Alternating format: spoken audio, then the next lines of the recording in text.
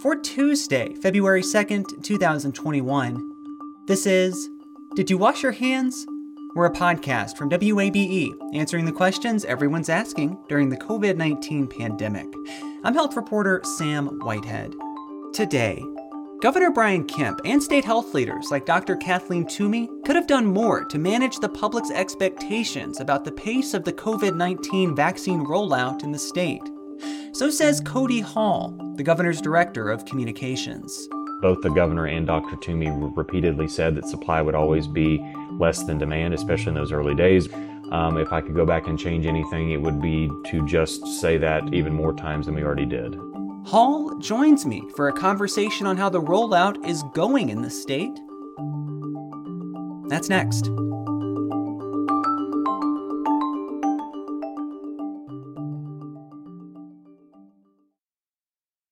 You love free. And at Ameris Bank, so do we. That's why we're proud to offer worry-free, hassle-free Ameris Bank free checking. Manage your money your way with convenient access to digital, mobile, and telephone banking, all with no monthly service fee or minimum balance requirements. At Ameris Bank, we're with you. For more information or to open an account, visit our local bankers in person or online at amerisbank.com/free checking. Other fees such as overdraft fees may apply. Ameris Bank, member FDIC, equal housing lender. Hi, it's Terry Gross, the host of Fresh Air. We bring you in-depth, long-form interviews with actors, directors, musicians, authors, journalists, and more. Listen to our Peabody Award-winning Fresh Air podcast from WHYY and NPR. Support for WABE's local coverage on maternal health and mortality comes from Georgia Health Initiative, whose mission is to inspire and promote collective action that advances health equity for all Georgians. Learn more at georgiahealthinitiative.org. For weeks, state officials have told Georgians that COVID-19 vaccines would likely be in short supply for some time. But that's not slowed demand or stopped frustration among people looking to get inoculated. Cody Hall helps Governor Brian Kemp shape his public messaging as his director of communications. He's with me now for more on how the rollout is going. Cody, thanks for talking with me. Absolutely. So I want to start by talking about the vaccine rollout. This is something a lot of people are watching with very close attention. Now, Governor Brian Kemp yesterday said in a tweet that about 2/3 of all of the vaccines shipped to the state have been administered. That's about 66%. Just to start, why isn't that number 100%? What are some of the barriers that y'all are looking at when it comes to actually getting these doses that have been received by the state into people's arms?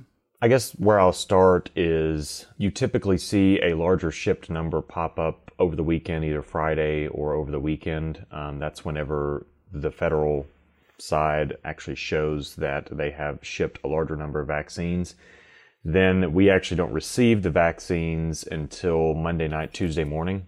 So that's why I believe in our Sunday night tweet, we were closing in on 70% of total shipped administered. And then with yesterday's update, it drops back down to about 2/3 because we received a large shipment. And then throughout the week, you'll see that percentage again creep up. That's just a byproduct of how the vaccines are shipped and how long it takes us to actually have them in hand. The other thing I would point to is that we are continuing to do an appointment system. It's my understanding that most of our providers are doing appointments-based systems, and that is how the public health districts are administering the vaccine. So that in and of itself is going to create a little bit of a lag between when we actually have the vaccine in hand and when it is administered. That's a necessary step. It can be arduous at times and can be frustrating, but the appointments process allows providers, including public health districts, to get all the patient information they need. It allows them to follow the proper safety protocols in terms of monitoring whoever has received the vaccine, and then it also allows, or prevents rather, any vaccine spoilage. That if you thaw out too many and you're operating a first come, first serve or walk up vaccine site and you thaw out too many, you run the risk of either spoiling the vaccine or having to utilize that vaccine on individuals that are not currently eligible, which, as Dr. Toomey has said, we would rather put a shot in an arm than see that shot spoiled. But obviously, the first priority is to get the shot administered to someone who's currently eligible. So this is that 1/3. Those could be vaccine appointments that have been booked but haven't actually happened, yes? Right. Not only on first doses, but also on second doses. And so I think to a member of the general public, they certainly understand that there is a queuing process here. But if that number is 2/3 that have been administered of those that have been shipped, what number do y'all want that to be? In an ideal situation, what is that number? Yeah, I don't know if I have a good answer to that question, because I think it depends on not only the percentage of administered shipped, it also depends on how many we're actually getting shipped, right? So if we are getting a boosted allotment and that percentage of administered ships drops, that's not necessarily a bad thing, because depending on whether it's Johnson & Johnson or if there's an increased allotment, it takes time for our system to get that increased allotment and then distribute it to all the providers in the public health districts. We have internally talked about, we are relatively confident that we can get to 80% of administered shipped by the next 2 weeks. But again, that's going to be dependent on whether Johnson & Johnson gets approved quicker than we believe, or if something else happens with vaccine supply. Because as someone who's kept tabs on this pretty thoroughly, you know that the amount states are receiving or have been told that they would be receiving has changed umpteen times between last fall and now. So we're obviously hesitant to put out any projections of what we're able to get administered based on what is shipped, because we only control one side of that equation. We don't control the shipped. We only are able to control the administered. I want to talk a little bit more about that, because certainly supply constraints are a big challenge here for the state. And it was last Tuesday, I believe, that Governor Kemp and Dr. Kathleen Toomey from the Department of Public Health said that they weren't clear when Georgia would be getting more allotment. That very same day, hours later, the Biden administration said that states would be getting more. Was that decision a surprise to y'all? Because it kind of made me wonder what kind of communications y'all were having with the Biden team about how many shots Georgia would be getting. That may have been the second or third day of the Biden administration. And I think that was their first call with governors and state leaders that day, where they said that we would be getting an increased allotment. I think the call was later that afternoon, and we had like a 2 or 3 o'clock press conference. So, well, first we knew that they were telling us we would be getting more that afternoon. We wanted to verify that our state system actually showed that we would be receiving those doses before we went out and told the public that we were indeed getting more. It was our same standard operating procedure under the Trump administration, but we wanted to be careful that before the governor or Dr. Toomey stand up and tell folks that we have more vaccine on the way, that we either actually have that in hand or it has updated with the state system to show that those doses are on the way. So again, it was their second or third day in office, so I'm not casting aspersions there in how quickly they were able to notify us. But look, as soon as those numbers hit the state system, we automatically put out a press release saying that we were getting more doses, and that it was welcome news that was happening. What kind of conversation and contact have y'all had with Biden's COVID team? I know that we're only, a little bit into their administration, but what is that relationship shaping up to be like, and how do you expect it to be different than working with the Trump team? Yeah, I mean, I've been pleased, and I think our entire team and the governor has been encouraged that they have continued with state calls with governors, keeping us apprised of updates as they have them. We understand that they're still trying to get their arms around a lot of the issues that go along with trying to distribute a bunch of vaccine out to the American people. Moving forward, we hope that those conversations continue. There's obviously been talk of more federal involvement in mass vaccination sites, but again, in a lot of these different scenarios, there may be a disconnect between what is said in the media and what actually ends up happening. So our job as a state is to continue forward and proceed as if there is not going to be more federal aid in terms of mass vaccination sites, and that's what we're going to continue to do. Obviously, the full funding of the National Guard is going to be a help as we move forward and as we receive more supply and expand our vaccination criteria. So that was welcome news as well. And look, as we're sitting here today, it may be old news by this afternoon. Things not only in COVID, but absolutely in the vaccine distribution world change very rapidly. So it's our job to continue to remain nimble and adapt to whatever may come our way. And just a note there for listeners, the Biden administration has extended funding for National Guard troops. This takes some of the financial burden off states to actually support their efforts. I want to talk a little more about demand because it's obviously outstripped supply. And this is something that, the governor, Dr. Kathleen Toomey, have talked about frequently. But I wonder if what we're really looking at here is not just a supply and demand issue, but an expectations issue for the public. Would you change how y'all communicated about the real constraints on supply here and what that would mean for how long someone might have to wait to get a vaccine? Sure. I mean, if you go back and watch our press conferences from the very beginning on vaccine distribution, both the governor and Dr. Toomey repeatedly said that supply would always be less than demand, especially in those early days. We urged caution, we urged patience. If I could go back and change anything, it would be to just say that even more times than we already did. But look, I think in some of these scenarios, you have to be careful not to overestimate the ability of any government official to urge patience and for that to be heeded when it is a life-saving vaccine that there's a limited supply of, and the American people are very excited to get the vaccine. Government officials can only do so much, but of course, the buck stops, at least in the state here, and I understand, and certainly the governor understands that we have to continue to urge patience. We have to continue to urge folks to keep calling, keep trying to make appointments when they can. But, moving forward, we will continue to harp on the fact that at this point, supply continues not to be able to meet demand. This is Did You Wash Your Hands? I'm Sam Whitehead, talking today with Cody Hall. He's the Director of Communications for Governor Brian Kemp. We're discussing the COVID-19 vaccine rollout in Georgia. The governor himself has said that he's been frustrated by the rollout. He understands people's frustrations. I'm wondering, is the fact that people are frustrated here, can we not see that as some kind of communications breakdown? That as much as the governor might have urged patience, that message really didn't reach people? I mean, I think it's a lot easier to Monday morning quarterback now of what we could have done, what we should have done. I think one of the very important things for those in the media to consider is that, well, typically, whether it's a flu shot or a different shot that folks are able to get or a vaccine, there's a ready supply. You can go to your local pharmacy, you can go to your local Publix, your local Kroger, and you can get that shot. With the COVID-19 vaccine, it was a miracle of modern science that they were able to get it out this quickly, but it was not available in the numbers of what you would see for a flu vaccine or any other kind of vaccine that folks can go to their local supermarket and get administered.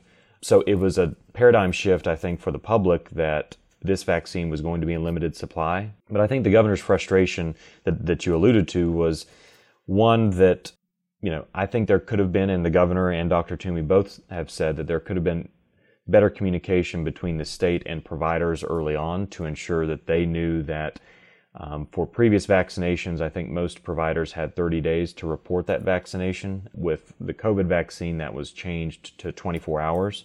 And given the fact that initial shipment of vaccine usually went to providers and hospitals and folks that were already strained fighting the COVID-19 pandemic, many of them were unable to, at least in the early days, dedicate staff to uploading their administrations into the GRITS or the state reporting system in a timely manner. Our numbers have started to trend in the right direction. I think our hospitals and some of the large providers have gotten used to the now 24-hour requirement on reporting. So that's why you've seen us, report double our weekly allocation many weeks, especially since the 1st of January. And we hope that progress continues. How do you communicate effectively to people that not only do they need to be patient, but they need to be prepared to be disappointed? Yeah, and I think, the governor was very clear in one of our press conferences admitting that, and not just admitting, but making sure that folks knew that phone lines would go down, websites would crash, because when you look at the previous demand we had for testing, Dr. Toomey herself said that this was 10 times that. And even some of your private sector partners who have had long-standing IT systems for scheduling and for administration of vaccines. They even had significant IT problems handling the demand. Now, in a big picture way, that's a good thing, that people want to get the shot, they want to get vaccinated, and we're encouraged by that. But it's also at least a note of caution for all of us involved in the distribution and those in the media that this is, I feel like a word cloud of 2020 would have had unprecedented up there in big, bold lettering. And I think that out of everything, this was in fact an unprecedented mission, if you will, that the state, the country, the people of our state, the people of our country have had to undergo with this vaccine being sent out all across the state and all across the country. Along with this real outsized kind of intense demand, there's been a lot of questions about when the state might be able to move into the next phase of vaccination, move out of Group 1A+, and it doesn't seem like there's a really clear timeline. I'm wondering why that is. Why can't the state say this is the exact date when we can move into the next phase? And what helps the state get to that next phase faster? Sure. I think the first thing I would say on giving a specific date when we would move into a new criteria is the fact that we did that last time. And even though we were crystal clear in the timing and the reasoning and the amount of supply we would have, there was a significant amount of confusion among the public and among the media on why we were doing what we did and how that would move forward. So I think looking ahead, while the Biden administration has essentially given us a 3-week window saying that supply would continue for 3 weeks, that 146,000 doses a week, that's another consideration that I think the last thing any governor, any state public health commissioner wants to do is to put a date out there and then for whatever reason the supply chain is interrupted or we are unable to get the amount of supply necessary to expand the criteria and then have to walk back any date you put out there. But again, I think, as soon as we are able to make that or to plant that flag in the ground, I know Dr. Toomey and the governor both would like to do that. We just have to be cognizant of essentially what we talked about earlier, that when you give a press conference and you put a date out there with all of the context and all the qualifications, that doesn't necessarily always make it into headlines that people read, and it doesn't always necessarily make it into sound bites that people hear. So we have, as state officials, and the governor has made clear to us that we have to be very methodical about this process and only move forward when the data shows that we were able to do that.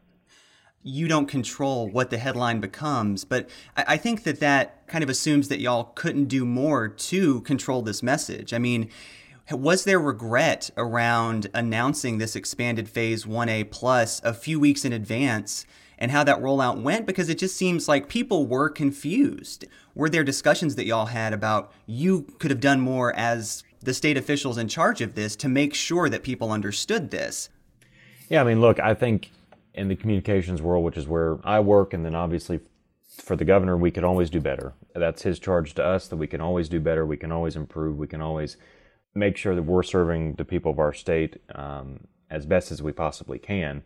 I don't think anyone on the team has any regrets about doing what we did in terms of expanding 1A to 1A+, with those over 65 becoming eligible and some more of our first responders who weren't included in the first classification, because the data backed up that was necessary to do in order to get the most vulnerable vaccinated, and given the supply-demand kind of quandary we were in rural Georgia and metro areas, given the kind of disparity that we were seeing in a couple of those areas. So look, I think everyone on the team believes it was the right call. I think if you were to ask those seniors who were able to get vaccinated before the CDC even recommended that they should be eligible, I think those folks would be very grateful that we expanded the criteria early. Yes, there were bumps in the road in terms of folks scheduling appointments, but that was always going to be the case. So I think, again, given the data then and the data now, I think we made the right call. one of those bumps that people have run into is just really overwhelming call volume, request volume, swamping public health agencies. And I think the other side of that are these public health workers who have been, at this point, working for a year to fight the pandemic in the state. WABE obtained an email last week showing that agency has frozen time off for its staff because it needs them to roll out the vaccines. What kind of signal do you think is being sent to these public health workers who have been worked hard for a year, have been told they can get no break, when with that there is little to no state money allocated to Department of Public Health in the governor's budget recommendations? Well, I think the first thing is that the governor and Dr. Toomey both have been very clear about how much we appreciate the incredible work that public health workers are doing on the ground and have been doing for a year now. Again, I think they have been asked to do more than they ever have, and I think it's an inspiration to all of us here in the state that they have stepped up to the plate and they have went above and beyond the call of duty each and every day, whether it was testing, contact tracing, and now obviously with vaccine distribution. I think, as Dr. Toomey said in her budget presentation, the department is receiving over $1 billion, or has received part of and will continue to receive over $1 billion in federal funds. Some media outlets have pointed out that that's one-time funding, and that is correct. However, those one-time funds have been used to increase lab capacity, to build out infrastructure that was not previously there. So those, at least some of those one-time funds, are going to be paying dividends to the people of the state and our public health infrastructure for years to come. I think as you look at $1 billion in terms of what that can do in additional staff and additional resources, the governor's commitment and Dr. Toomey's commitment is that, look, if there are needs that have not been met and can't be met by current funding allocations, then we can absolutely have those conversations. And I think the governor and Dr. Toomey both have been very open to having those conversations.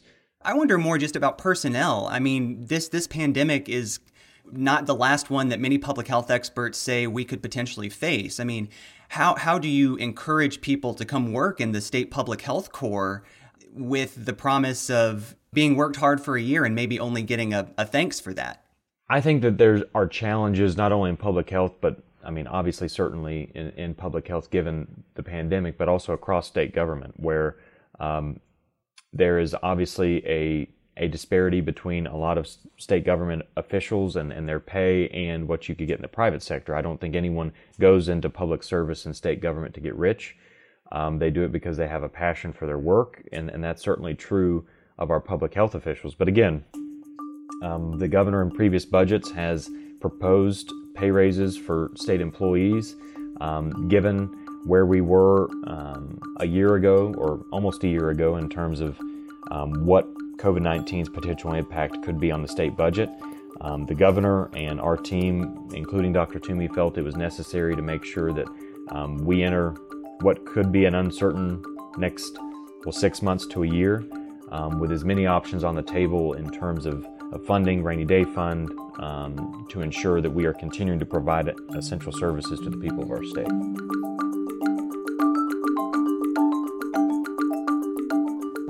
Cody Hall is the Director of Communications for Governor Brian Kemp.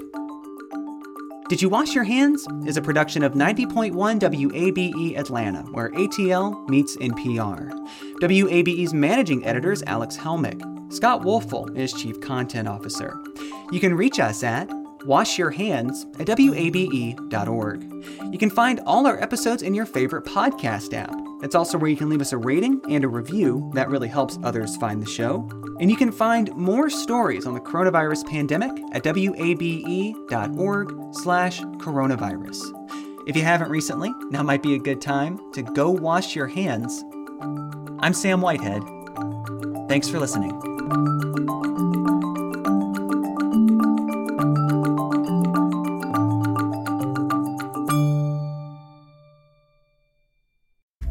Have you donated to WABE yet? I know you've heard us talking about why it's important, but it doesn't have to be this big decision.